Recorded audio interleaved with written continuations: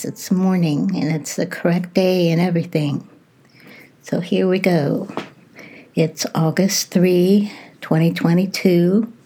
You can find me on my blog at whatwouldAJesusGirlDo.com.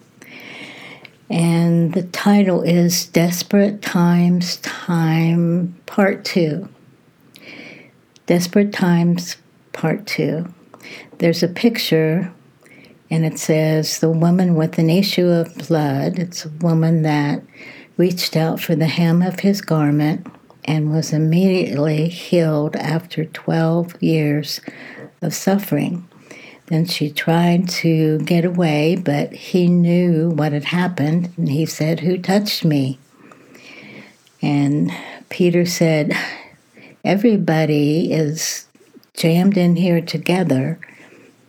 So Jesus said, "No, someone touched me with intent, and I felt power leave me." So the woman was between a rock and a hard place, and she had to come and admit that it was her. So it shows him with his hand on her head. Okay.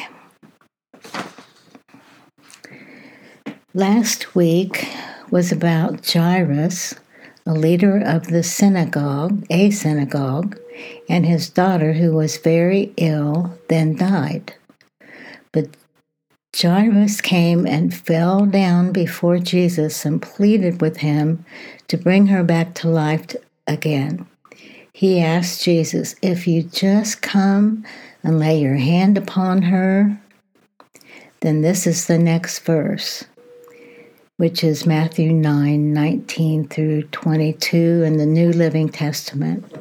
As Jesus and the disciples were going to the official's home, a woman who had a hemorrhage for 12 years came up behind him. She touched the fringe of his robe, for she thought, "If I can just touch his robe, I will be healed."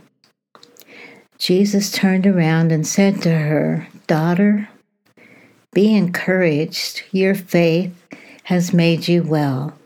And the woman was healed at that moment. The same two scenarios are discussed in Mark 5:21 through 43. Mark adds the woman had this ongoing hemorrhage for 12 years. Do you remember from last week that Jairus' daughter was 12 years old? She had suffered a great deal from many doctors through the years and spent everything she had to pay them. She had not gotten better. In fact, she was worse. Luke 8:40 through 56 expands her story. The crowd was following Jesus to the house of Jairus when Jesus stopped and asked, "Who touched me?" Peter told him the whole crowd was pressed up against him. Jesus continued, "No, someone deliberately touched me, for I felt healing power go out from me." When the woman realized that Jesus knew, she began to tremble and fell to her knees before him. The whole crowd heard her explain why she had touched him and that she had been immediately healed. Just as in Matthew's version, Jesus called her daughter and said her faith had made her well and to go in peace. What do you think? Did she go in peace? Did she have peace of mind? All during those 12 years, she was an outcast due to the hemorrhage. She had not been allowed to worship or be in public for fear of contaminations. Would all those stigmas go away now that she was healed?